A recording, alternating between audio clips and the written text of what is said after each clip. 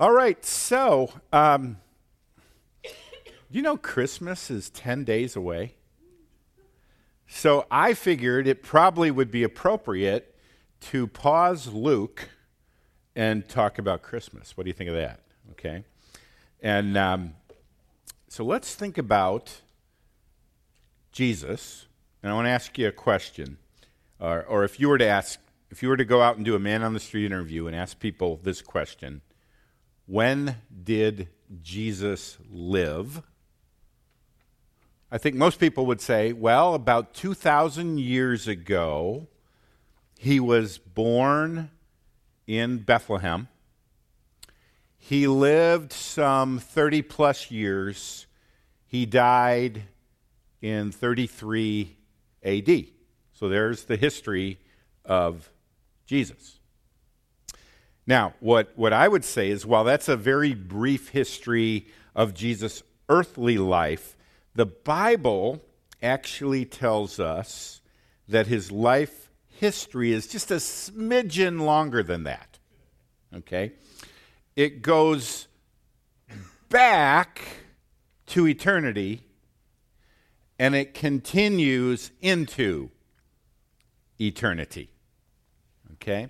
So, the title of today's message is this: A Brief Eternal History of Jesus. Right? And while you go, well, this isn't like 3 practical ways to have a calm Christmas. What this is it may blow your mind when it comes to how you think about God and Jesus, which is actually far more practical than how to have a more calm Christmas. A.W. Tozer said this: what comes into our minds when we think about God is the most important thing about us. So we're going to talk about Christ's eternity past, his Old Testament past, his incarnation, which is what we think about when we think about Christmas, him coming to earth as a baby, and then his eternity future. And don't worry, they're not all the same length. The last one is like that, okay?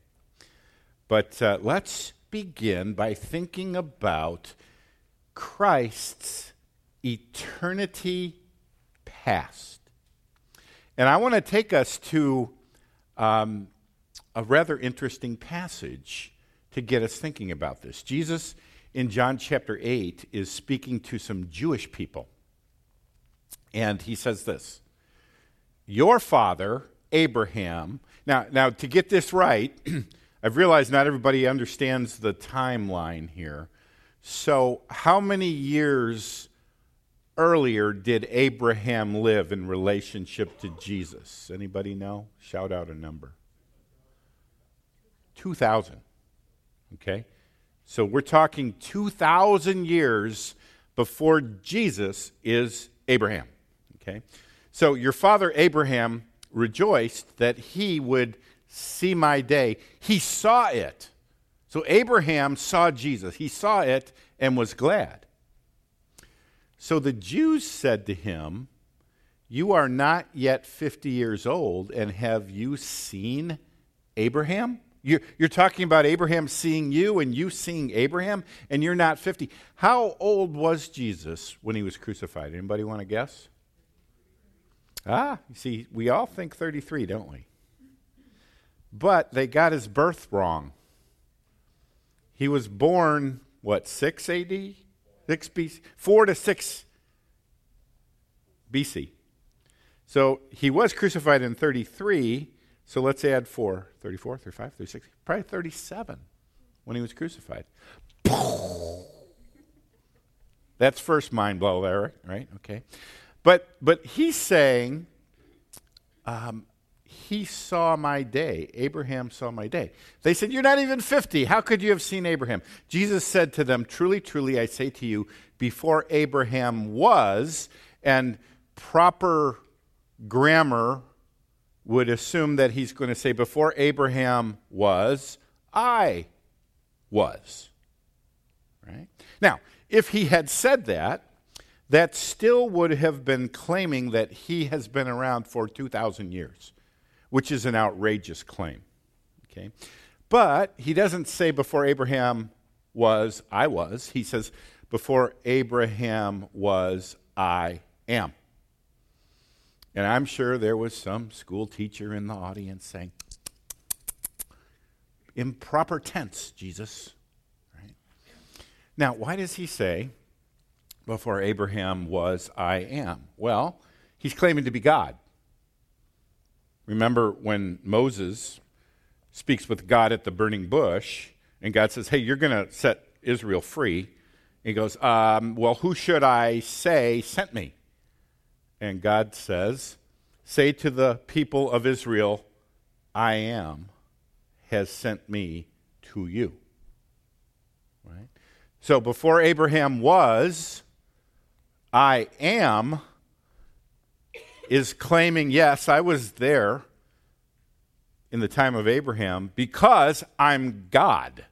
Now, there are some people who interpret this passage and they go, no, you're reading into it. That's whatever he means, he's not claiming to be God. Well, his hearers sure thought he was claiming to be God, because look at their reaction. So they picked up stones to throw at him, but Jesus hid himself and went out of the temple. They sure thought he was claiming a blasphemous claim that he was God. Okay? Now, John, the writer of this gospel, confirms that this is a proper interpretation when you go to the first chapter.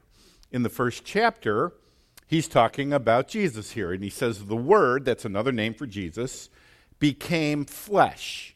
So whatever this Word is, he becomes flesh, means a human. He's talking about the coming of the Word in human form and dwelt among us. So this verse tells us that the Word is Jesus. Okay? Now, the very first sentence begins like this. In the beginning was the Word. So in the beginning, before, remember the Bible begins with in the beginning. So it begins with God when there's no creation. Here, John is taking us back. In the beginning, before anything was created, was the Word, Jesus. And then it says, and the Word was with God. So if this is God and this is the Word, to be with means there's a distinct identity here. There's the Word and there's the Father. There's God. And they're with each other. And then the Word was God. Right? And we go, wait a minute. How can someone both be someone else and be that person at the same time? That just doesn't make sense. Well, we try to make sense of that by calling that the Trinity. There's only one God, but he's three persons. Three distinct persons make up one God, and each of them is fully God, and each of them is a distinct person. Okay? Now, I'm not going to spend a lot of time trying to explain how the Trinity works. You know why? I don't know. This is one of these things that it's funny, I think we Americans have an easier time accepting the Trinity than we have understanding the sovereignty of God and the responsibility of man. We go, if God is sovereign, man is not free, and if man is free, God is not sovereign. That can't be. I will not tolerate this. And we're stuck with that because I think it involves us. But just as mind-blowing is one God, three persons. Three persons, one God. And we go, yeah, it's the Trinity. I was raised with that. No problem. Okay? But here's what I want you to think about. Now, there was at Moody, they have a missions conference. And this year they brought in a guy named Michael Reeves to speak about the Trinity during Missions Week. And I thought, why would he do that? And then after the week after he spoke, everybody was like, oh, Michael Reeves was so awesome. What did he speak about? The Trinity. I'm like, what? Well, what was so mind-blowing? So everybody said, read the book. You know what I did? I didn't read the book. I downloaded a summary of the book. All right, now, Reeves asks this question.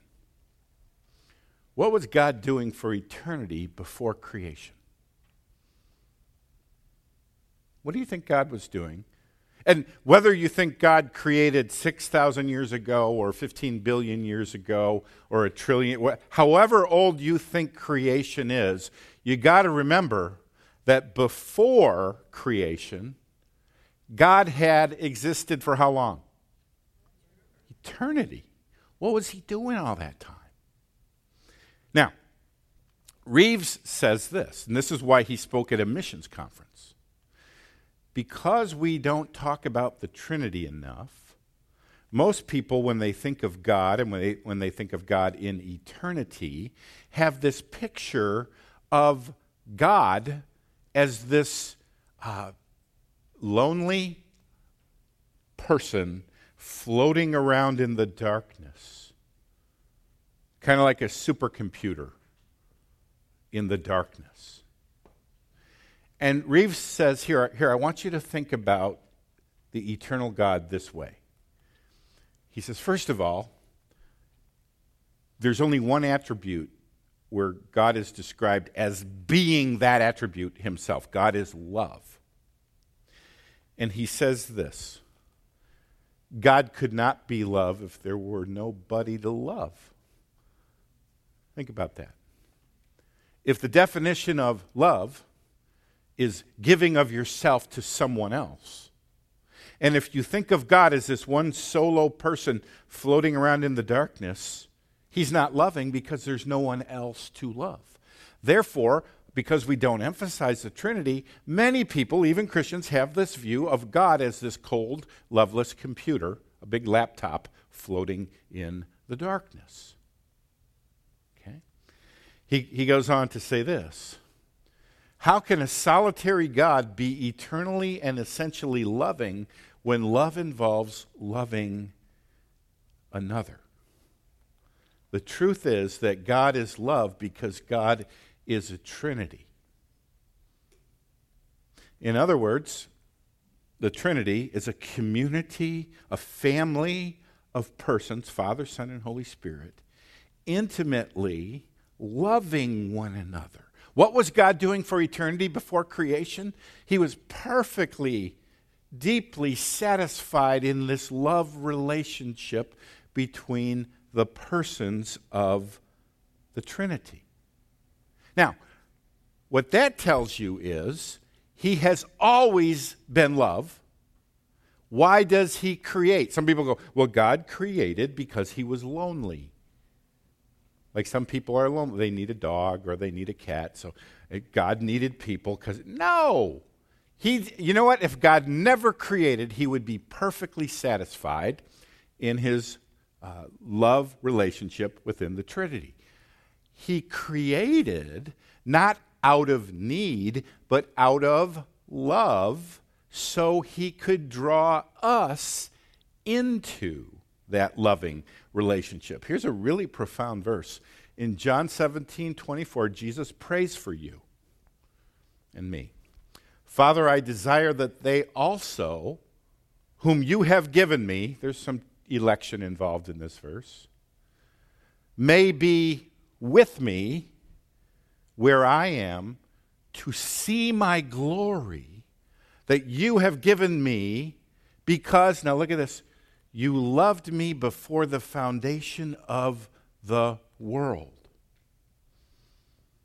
I'm praying that this love that we have shared for eternity, by the way, there's a certain theological heresy out there. It's called oneness theology. It says there's only one God and one person at a time.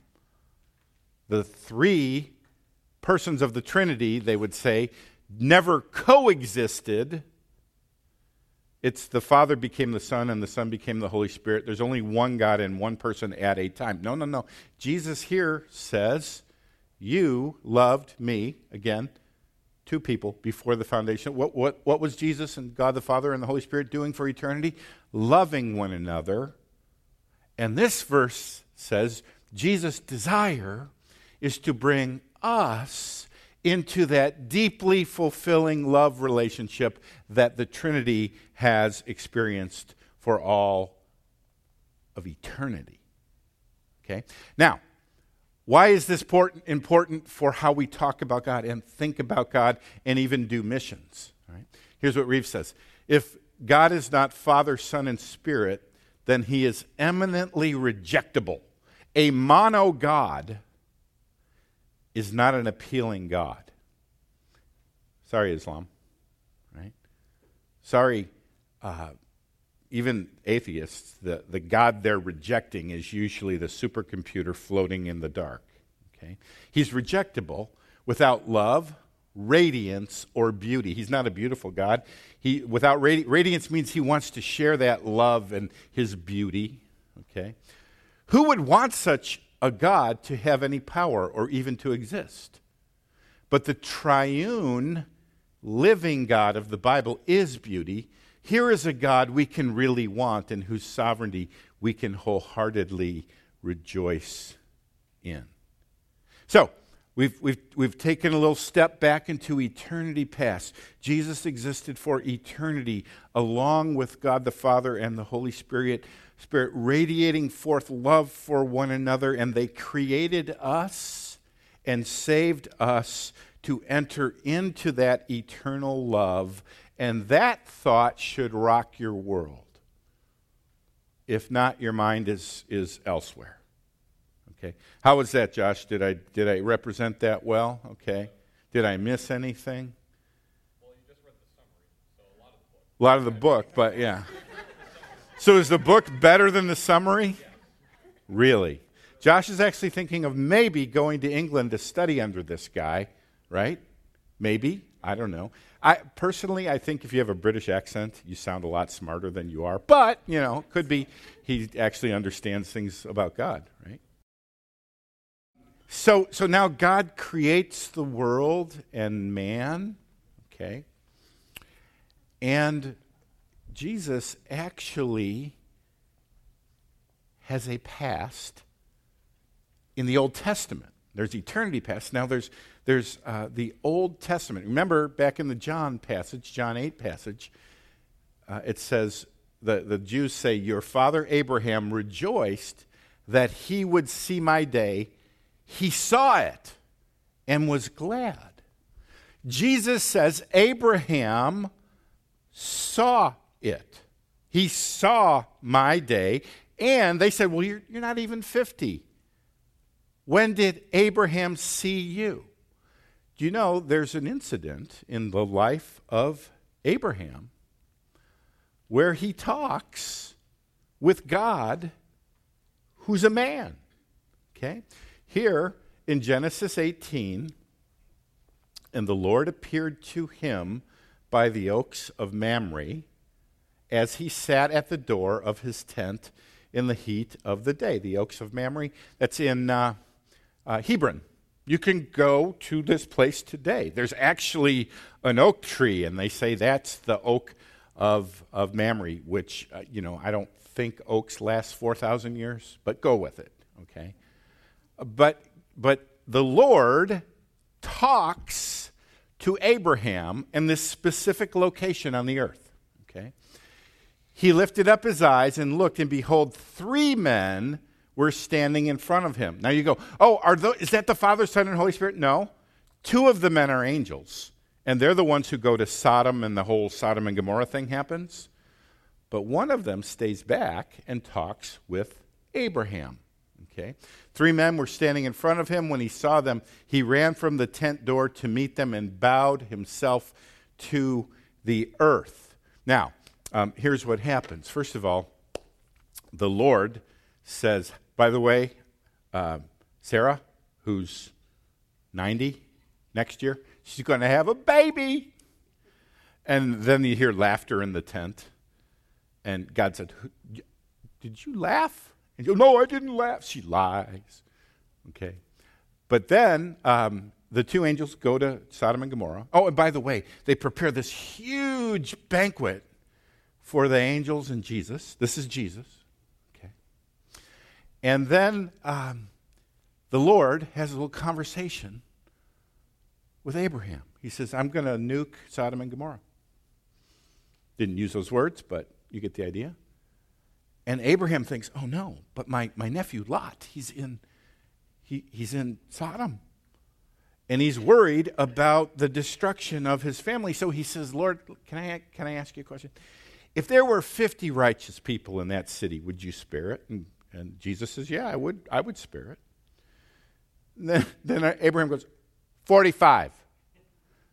He goes, yeah, 45. 40. 30. It's like an auction, all right? Talks him down to 10. Right? Now, what in the world is going on there? This is a picture of God in the form of a man speaking with Abraham, discussing his sovereign plans with him, listening to him, and interacting with Abraham, responding to him. It's a picture of a God who cares, who interacts, who responds to prayer. Okay? But that's not the only place we see this man who is the Lord. You know, in the Garden of Eden, it says, they heard the sound of the Lord walking in the garden in the cool of the day. God's a spirit. He doesn't walk unless he's a man. Many people think that it was Jesus walking in the Garden of Eden. You know where else we see Jesus? Abraham has a son, Isaac. Isaac has two children, Jacob and Esau. Jacob is the chosen one, but he's kind of a scoundrel. And he comes to himself one night when he's just he thinks his brother's going to kill him, and he's just stressed out. And a man appears, and they wrestle, MMA wrestle, all night long.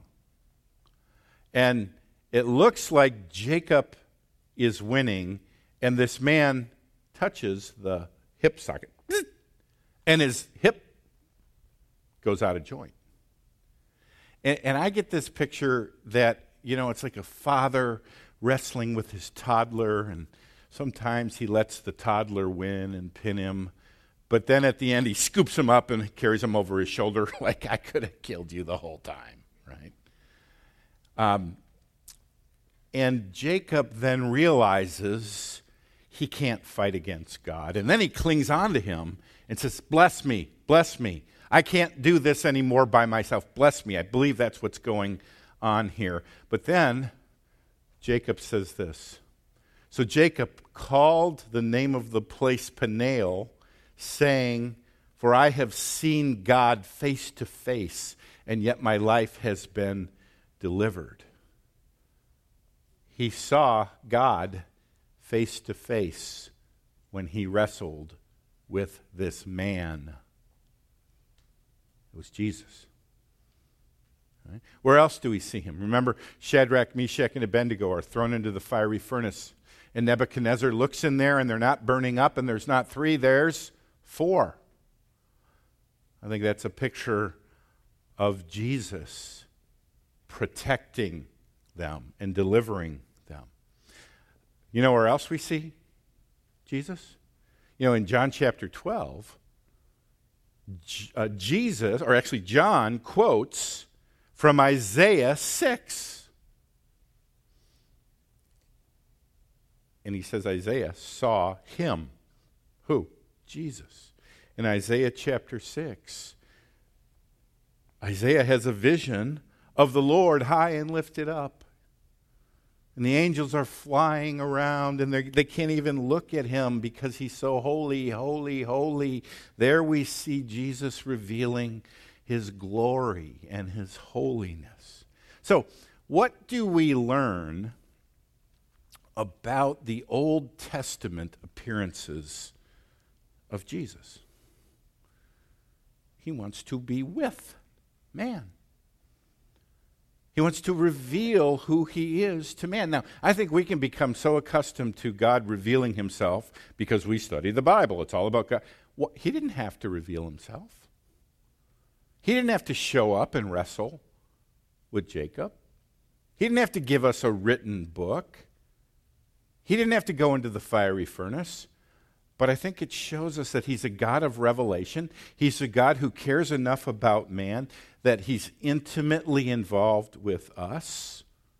He's not afraid to have conflict with man or to wrestle with man, but he shows his glory, his holiness. He blesses, he protects. He is Emmanuel, God with us. But then we move into the third stage of the eternal history of Jesus, which we call the incarnation. The incarnation is God becoming a human. Now, what's the difference? All right, if I were teaching a class, I would say, what's the difference between his Old Testament appearances? We call those Christophanies, special Old Testament appearances of Jesus. What's the difference between a Christophany and the incarnation? The answer is, Josh? No, just kidding.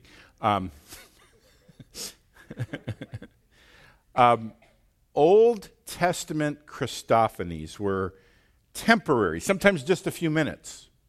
Okay? They were temporary taking on of human flesh or human appearance. Okay? The incarnation, on the other hand, is the eternal taking on of actual human nature from the point of conception to development in the womb to birth to being a child, going through all the stages of human development, not elderliness though, right? And even dying. Think about this.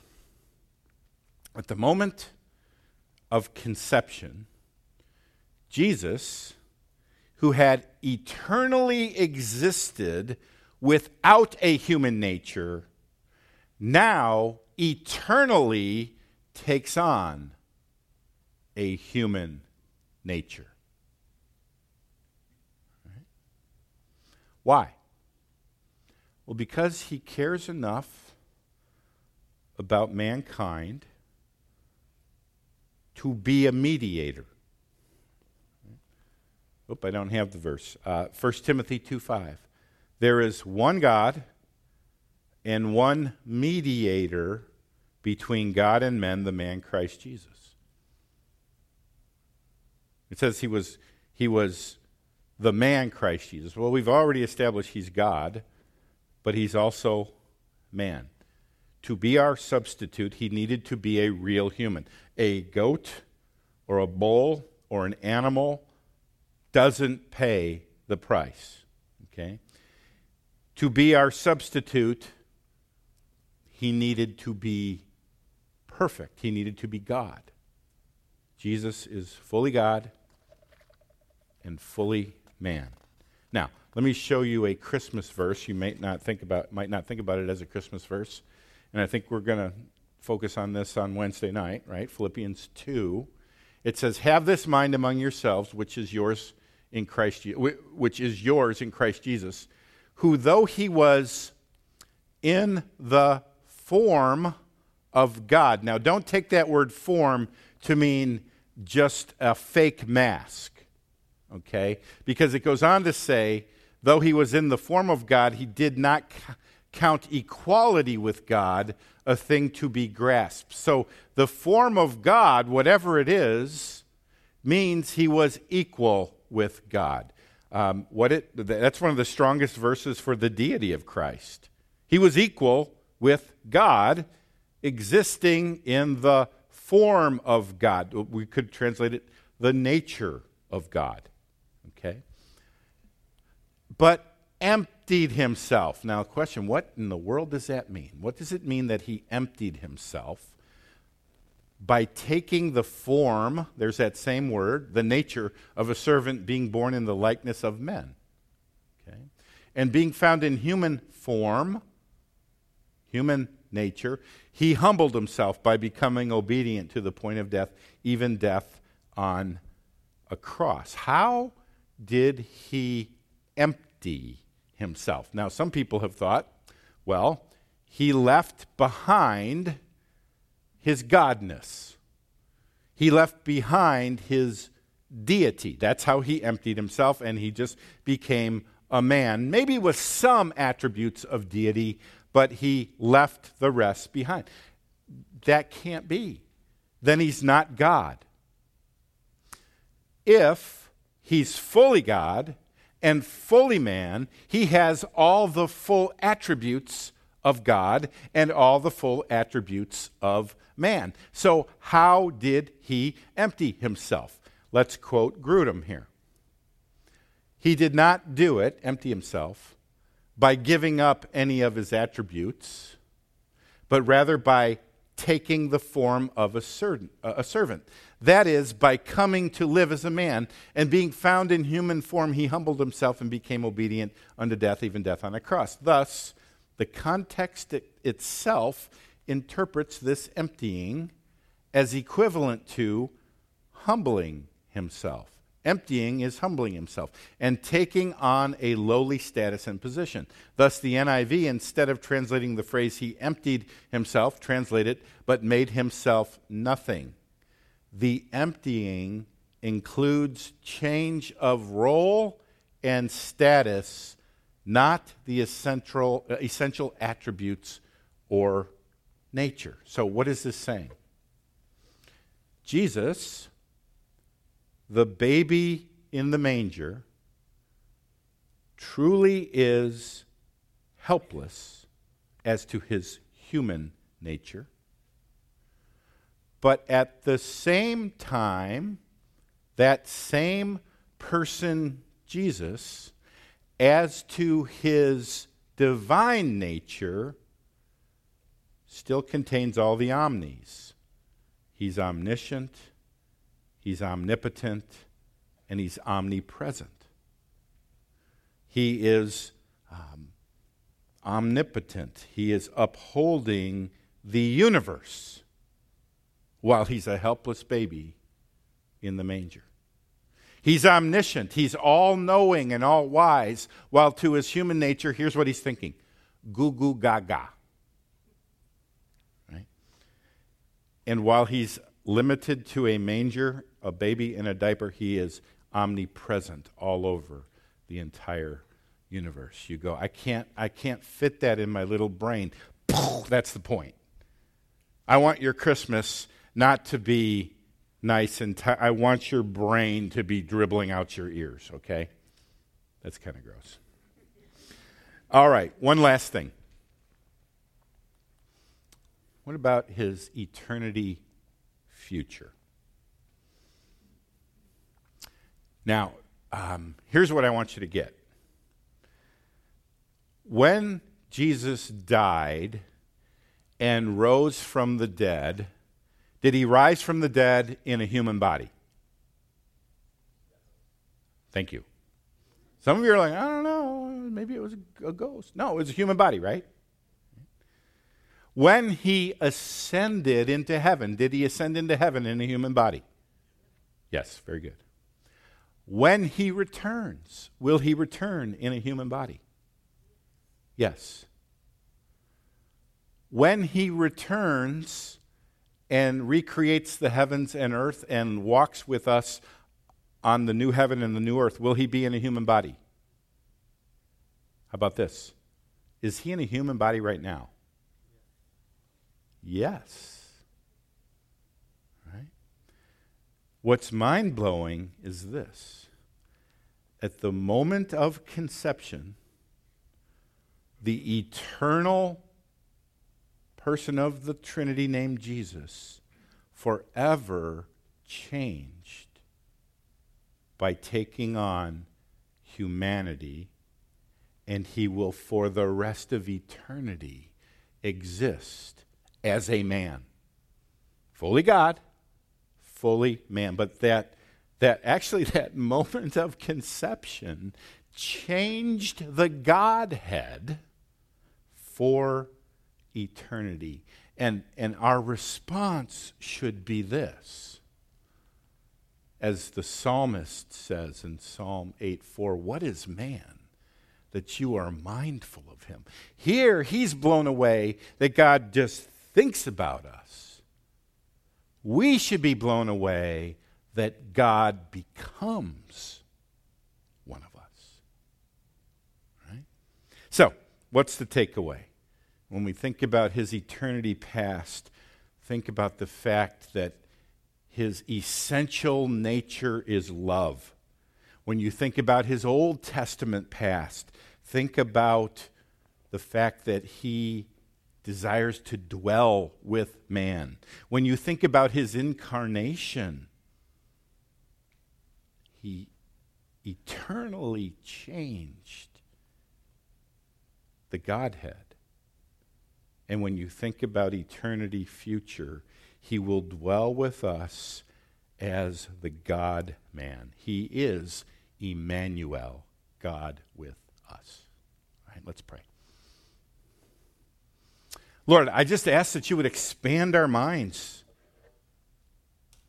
And while you were that helpless little baby in the manger, forgive us for limiting you to just that little baby in the manger.